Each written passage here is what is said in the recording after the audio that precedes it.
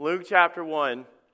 One of those times, Monday I started off, and the message went all over the place. Because I had this idea, and even sitting on the front pew as I do my little jobs during the play and stuff, this thought was coming into my mind, and the Lord was intriguing me with a question. And I'm glad this prop is sitting out here, because that was the whole thing.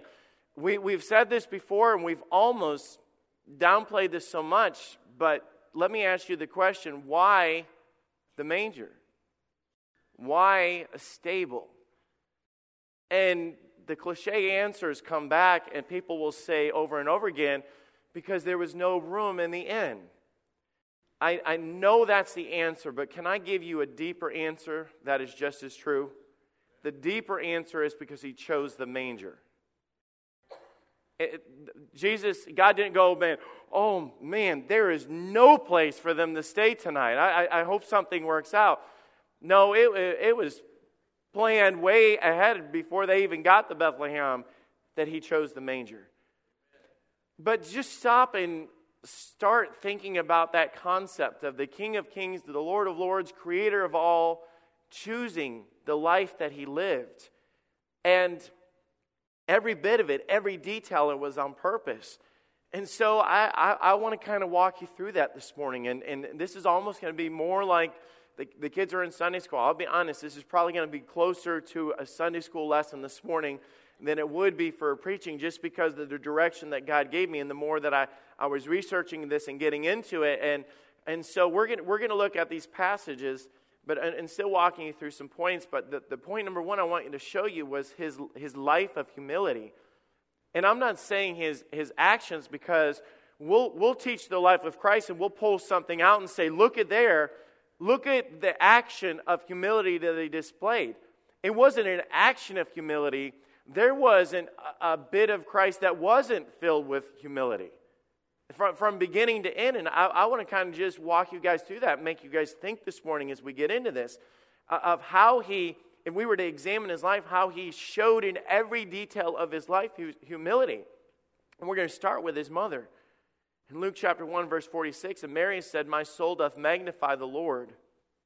My spirit hath rejoiced in God my Savior. For he hath regarded the low estate of his handmaiden. For behold, from henceforth all generations shall call me blessed." The low estate, or the poor condition of this girl. Without a doubt, we know from the story of pulling out the details of the life of Christ, even starting back at the very beginning, they were not rich at all. He was not, even though he was king, he was not born into royalty. He was not placed on a throne. He was not welcomed by kings until the Magi approached 2 years later. But the low estate, and she is acknowledging this. And I love the fact that not only did Christ live this life of humility, but he chose to deliver his message through those that also lived a life of humility. And I think that's the message that I really want to get across to us, and I'll tie this back in at the end, of if we're wanting to know who God uses or how God is going to use us as a state, as a church, it's not because we are all that or we have arrived. And it's so cool of seeing some of the people. I think it was Mrs. Dunoff that we were talking to after one of the plays, one of the nights, I think it was Friday night, and we were hanging out after church, and she said, you know what, I noticed this. She says, we have a lot of people on the stage doing things that I've never seen do things before in those roles and stuff. And I said, yeah. I said, it's neat to see how many people stepped up. And it's not a matter of, we went to Hollywood and recruited a bunch of professional actors. It was just a matter of God working through humble servants that said, just like she did, my soul doth magnify, my spirit rejoiceth in God, for he regarded me that is of no big deal, of nothing to offer, of no recognition in this world whatsoever, but you chose me, lowly servant, to honor thy great name. No money to even offer. Can you imagine not having the provision that God deserved, but God yet still chose her and blessed her and honored her? We sometimes feel so insignificant. But it happened, just like the manger, Mary was chosen by God. You go to Joseph, who was a simple carpenter. The Bible does illustrate him that he was a man of integrity. But how in the world would you feel if you were the man, the leader, the one in charge to do all of this, and you had to deliver your child in a stable and in the not the comforts of what you would expect to be brought for a king? You get into the actual stable experience, and I'm just walking through. These are the things that the Lord laid on my heart as I just started thinking. And I walked through. He was born in a stable, and he slept in a feeding trough. How many of us feel like we can't be used, or you'd be ashamed if somebody even came to your house because your house doesn't level up to somebody else's house? You're afraid where you're going to park when you drive into church because your car isn't as nice as everybody else's car because it's got rust or banged up or beat up or whatever it is. Start thinking, where does that attitude come from that I don't measure up? Because in God's eyes, you do measure up. We pull back. In our sin, if we will, we pull back because of what man thinks. And if we're going to wrap this into a word that where I'm going to with this, that word, if we're going to be honest, is the word pride. We all have it. His first clothes were swaddling clothes. If you were to study that out, those were burial clothes. His first visitors that worshiped him were shepherds. They were the last guys that would normally find out about the coming or the birth of a king, or royalty being born, or anything like that. They would never be invited to come and kneel and worship. But they were the first ones that God chose to tell to invite to worship. Poor shepherds. Franklin in the play, well, let me tell you, Franklin does a dynamic, awesome, over-the-top job at being the maniac of Gadara. If you've not seen him in that role, and we had the idea to use him from that because he played in the youth rally skit. And I don't know if Franklin's here right now or not, but I don't know. Is that a compliment to say you make a great maniac of Gadara? I don't know. He's like, well, thank you. Well, I don't know how to take that. In that, he screams out something that I went back after the play. It was one of those things that I thought, wow, it's one of those things that I've never researched before, and it intrigued me about it. But he says in there, let us alone. What have we to do with thee, thou Jesus of Nazareth? Thou Jesus of Nazareth. Now, I know the city was often connected to the person, and that's how they would associate. I'm Joseph of Arimathea, and the different people that was there because of the names and the association with the town. I know that, so I'm not trying to overlook the tradition of that. But over and over again, they referenced him, Jesus of Nazareth. Once again, let me say that Jesus chose the manger, Mary, Joseph, the shepherds, everyone that was there. Within Galilee itself, Nazareth barely was even registered. Up to a certain point, they said in time that it didn't even make the map. This insignificance led to some skeptics whether in the first century if it even was a real city. It is believed that Nazareth was a village no more than or believed to be less than 500 people that lived there in the days that Jesus grew up there. The reason is because Nazareth was 16 miles southward of the Sea of Galilee. Because it was not near the Mediterranean Sea, it wasn't well traveled. Because it wasn't well traveled, a lot of people didn't stay there or live there or was even attracted to be there. It would be, in the eyes of us, and I'm afraid to even say this, but it'd be like saying your name of West Virginia. Okay, there's a passage in the Bible that talks about nothing good comes out of Nazareth because it was an insignificant, nothing to be noted of a city. And I think if I was to stand before you guys today and say, I am Tony Liuzzo of Somerville, Alabama, none of you would turn around and go, oh, wow, he's from Somerville, Alabama. Now my mom here, she would be able to identify and go, yeah, that's where we live. But I mean, during that time, they were like, what's Nazareth? What's big out of there? But God chose that. And through all of his life, even to the point of dying on the cross. In John 19:19, and Pilate wrote a title and put it on the cross. And the writing was this: Jesus of Nazareth, the King of the Jews. It'd be like Tony Liuzzo of Somerville, Alabama, thinks he is President of the United States of America. It was done in mockery to God. But let me stop again. Our King chose Nazareth.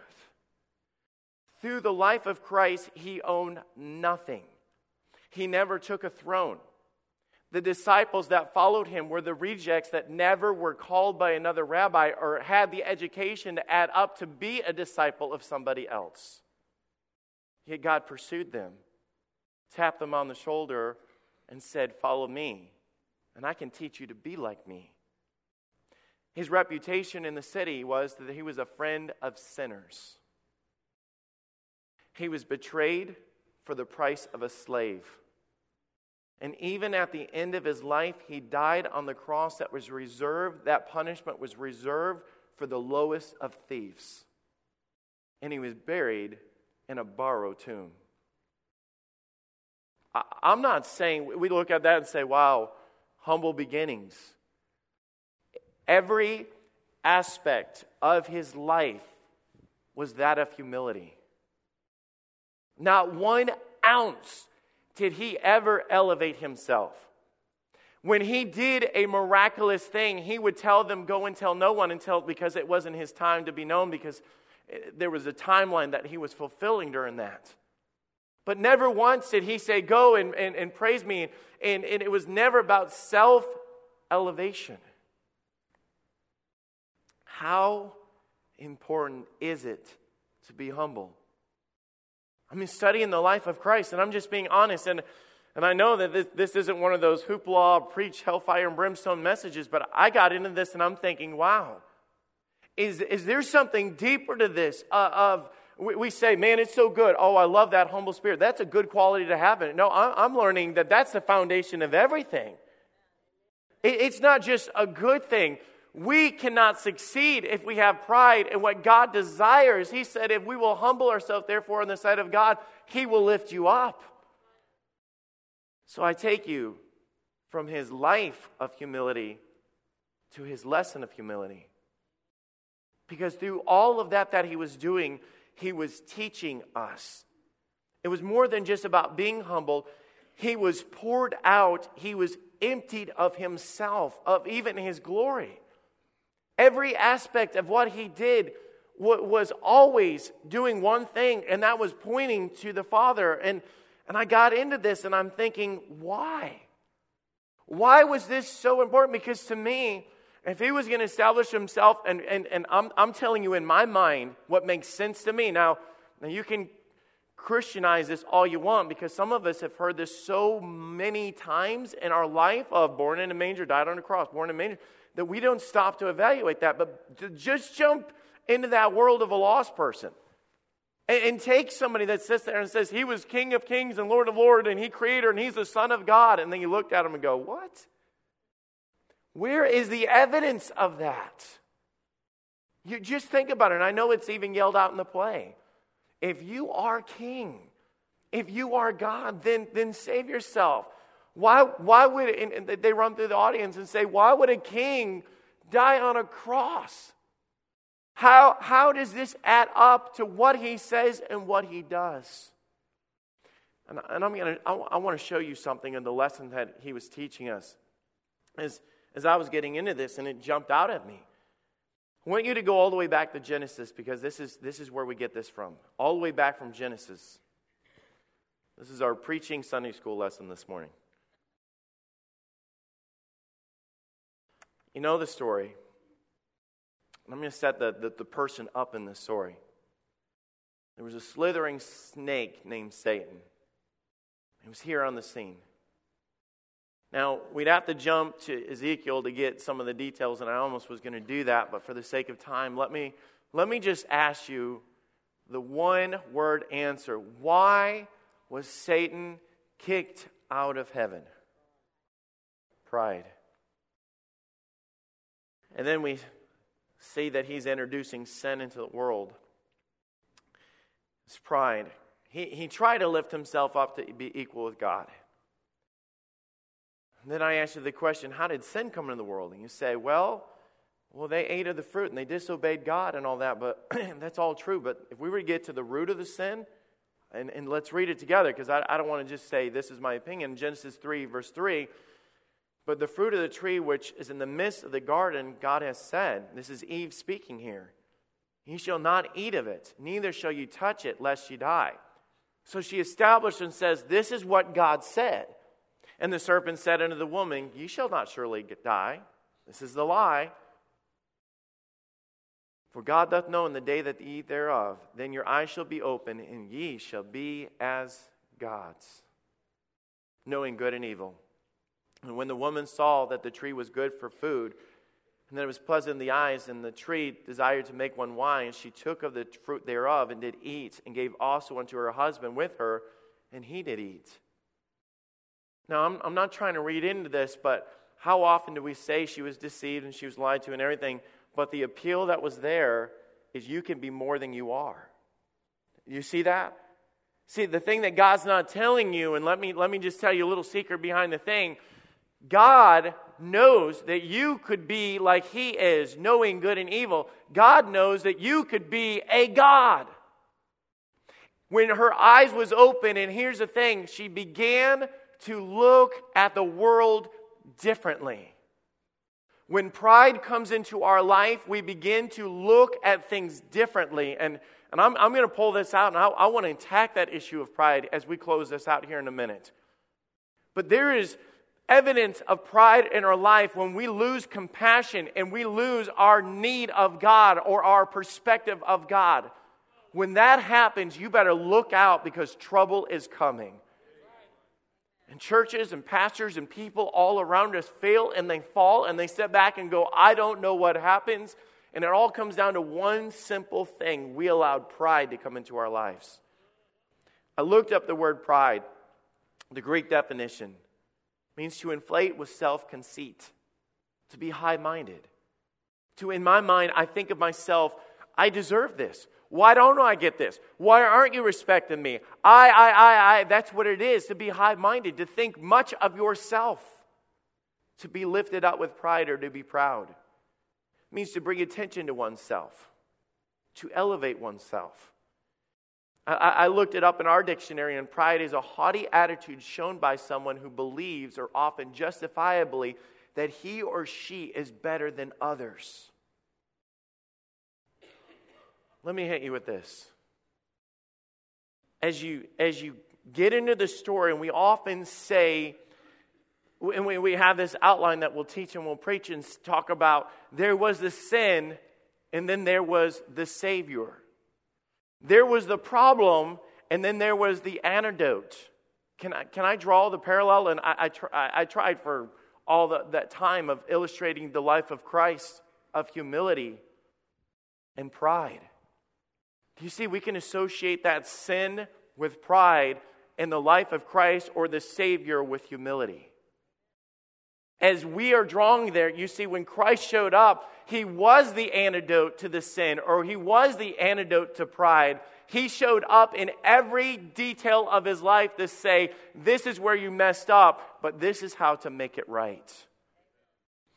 Let me walk you through this in the same way that we did before. All the way back from the very beginning of 12-year-old Jesus found teaching in the temple. Mary and Joseph walk up, and they're separated for those 3 days. He turns to them, and you know what Jesus, as a 12-year-old boy, says to his parents? I must be about my Father's business. You're going to see, as you follow the life of Christ, every detail of the life of Christ was wrapped around Him, not pointing to Himself, but stepping back and saying, Mom and Dad, I've got to do His will. I've got to do it His way. I'm here for one purpose, to do what He's called me to do. Some of you already flash forwarding in your mind as you're thinking to the end of His life, where He does the same thing. Jesus shows up to be baptized by John the Baptist. John the Baptist introduces himself as being, behold, the Lamb of God. I don't know about you, if I'm Jesus and I show up to a crowd for the first time and he's there to be baptized and begin his public ministry, and I show up, I would want, and I'm the Son of God, creator of all, I mean all powerful. Wouldn't you think that a proper introduction, behold, our creator, King of Kings. He was introduced as the Lamb of God, the remedy, the Savior. Behold our sacrifice for our sins. And it made me think of that verse, that he became obedient unto death, even the death of the cross. Obedient. Jesus was obeying his Father. Because rebellion is what caused the sin to begin with. He's going to find out that the struggle that's always been there, that we have so much at the root of all of us. And you're going to say, point out, Pastor Tony, you could come into my office and you're going to say, we have a problem. And don't tell me. I already know what it is. You say, Pastor Tony, we haven't told you anything. I already know what it is. It's pride. You say, you don't know that. No, because you're going to find out that the root of all of our sin comes from one major thing, and that is pride that we have in our lives. Christ was countering this with everything that he was doing. John chapter 13, turn with me. We're doing our little Bible study this morning. What I love about this is if you're coming back tonight, I want you to watch all this on the stage, but look at it differently. Jesus was baptized. Dove descended and the Spirit of God come down.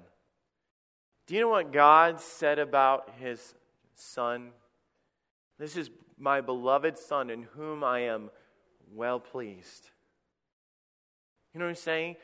As he was taken to that water, buried, rising again, even foreshadowing and foretelling even what was to come of his death, of I am well pleased. If we would just get in our hearts the lesson that we're learning from Jesus Christ of the attitude of dying to self and living for him and not elevating ourselves or not making it about us. What did Jesus do in this passage? The disciples are arguing, and I've used this illustration before of who would be the greatest, and he's heard all that. And then when he gets to dinner in verse 4, he rises from supper and laid aside his garments, which was the only thing that he had that kind of separated was his symbolism of being a rabbi. And he took on the form of a servant at that minute, and he took a towel and girded himself. And after that, he poured water into a basin, and he began to wash the disciples' feet and to wipe them with the towel wherewith he was girded. You say, what was this? Once again, it was an outpouring of God showing this lesson of humility. And I don't know about you, if I was sitting there and me and Joe and Dave and us were sitting there and we were arguing about who was the greatest and Jesus came to wash our feet, I think I'd be quiet really fast. Christ was teaching them humility, teaching them, hey guys, this is so not about you. And when you make it about you, you take the focus off of him. Because just remember that. When we start walking into any project, whether it's a drama, whether it's something, vacation Bible school, or you working in a department or upstairs or Sunday school, whatever it is, when you start making it about you, you stop making it about him. And so often our conversations go into, well, I, and it's all that. Have you ever looked at the word pride?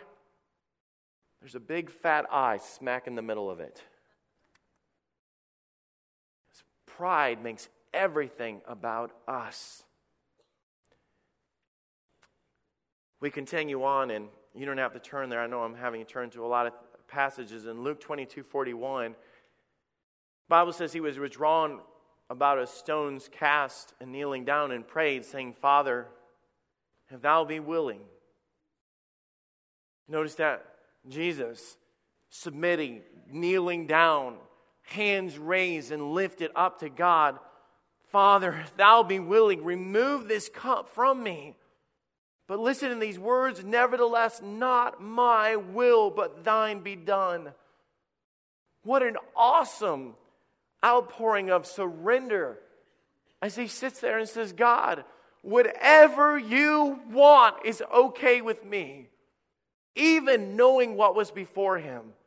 Father, I give you my life. It is yours. I surrender to you no matter what it takes. All that I have, all that you want, I give to you. I don't deny the fact that we say this in church and we sing this in church. But the question that I ask you is, do we live this? I noticed how far he took it and how he gave everything, even in his final hours. Jesus gave the example of humility as they came to arrest him, and he opened not his mouth. He did not fight back. Even to the point of the people that were there to arrest him, he reaches up to heal them. But in our attitude, we'd be, I don't deserve this, and it's not fair. Everything in this life is about what I deserve or what's coming to me or what's owed to me. But not him. Let thy will be done. We see his life of humility. We see his lesson of humility. But then I have to completely change this because I want to stop and gear it more towards us and talk about our problem with pride. Our problem with pride. Here these guys are that was walking in the shadow of the one that was displaying humility constantly. And in Luke 22:24, and it says, and there was also strife among them, which of them should be accounted as the greatest. Can you imagine being Jesus and hearing these words? As they're sitting there thinking and talking about which one of them was the best of those guys. And I don't know about you guys. Nobody says those words of talking about who would be the greatest in the kingdom without having to throw out there what makes you the greatest. They would have had to have been, well, I can recite half the teachings that Jesus said. Well, I was there most of the times that he's healed people. Are you kidding me? One time Jesus stumbled and I caught him. And I'm sure every one of the little things that they were thinking of, they were all sitting there thinking of what I have done, what I deserve, or what makes me the greatest. The truth of the matter, what was in all of them was pride. And Jesus quickly countered this because he wanted them to realize that if they had pride in their life, they were no good for the service of God. I can tell you guys that I don't know the hearts of all of us here, but the one thing that I know that we all deal with is pride. All of us. Our flesh runs on pride, and we all desire to be right. That's why we like to argue. Do you guys know that? Some of you might even went to bed arguing with your spouse or woke up coming to church arguing with your spouse. And anytime I say that, I always know who it is. Sometimes I'm going to throw that out there because there will always be one of these that happen. I watch for the nudges. And it's just that natural thing that's in us that we get into an argument. And I've read books about this because I don't know what that's like to argue with your spouse, but I take notes from watching you guys, but there's something that gets in your gut that I've got to prove them wrong. And here's what happens, and this doesn't happen to you guys, I know, because I'm dealing with a very spiritual group here this morning. But as they're sitting there pleading their cause of why you need to listen to them, do you know what you're doing? You're thinking of your counter argument in your head the whole time. Oh, that's well, okay, yeah, you're Miss Perfect. Yeah, you never do anything wrong. Oh, yeah, she's about to hear what she did last week, and I'm going to recall every detail of every second of what you did. And then they come back and say, did you even listen to a word I said? No, you didn't listen to a word you're saying. You're ready to prove that you are right. And in your mind, you were right. In reality, you're both wrong. Me, Pastor Dave, and Pastor Joe, it was a while back, and it's just one of those things of being in ministry that you hear about other pastors that have messed up and no longer in ministry. And there was one that made headlines and all that kind of stuff that happened. And, it saddens your heart, but you say, how? And no matter, every time that happens, we sit back and ask our question, how did that happen? Because I'm dealing with someone that read their Bible, preached on the very sin, and did sermon series on the very sin that they've committed. They preach God's words, they've written books about this, and then they find themselves in the same thing. Because here's the thing, pride is in all of us, and all of us are able to fall. And the day that you have it in your mind that won't be me, you have just established to everyone around you that you have pride in your life. As long as you're made up of flesh, you'll be made up of pride. You may not struggle with drugs, and you may not struggle with gambling. You may not have one of these other addictions that people talk about all the time, but the one thing we all struggle with is pride. Paul got it when he said, I know that in me, that is in my flesh, dwells no good thing. Pride is in our lives when we think that we cannot fall. Pride is present in our lives when we lose our compassion. Pride is in our life when we begin to put ourselves above other people, and this is how we do it when we become critical. I preaching on this, I've had it in my mind.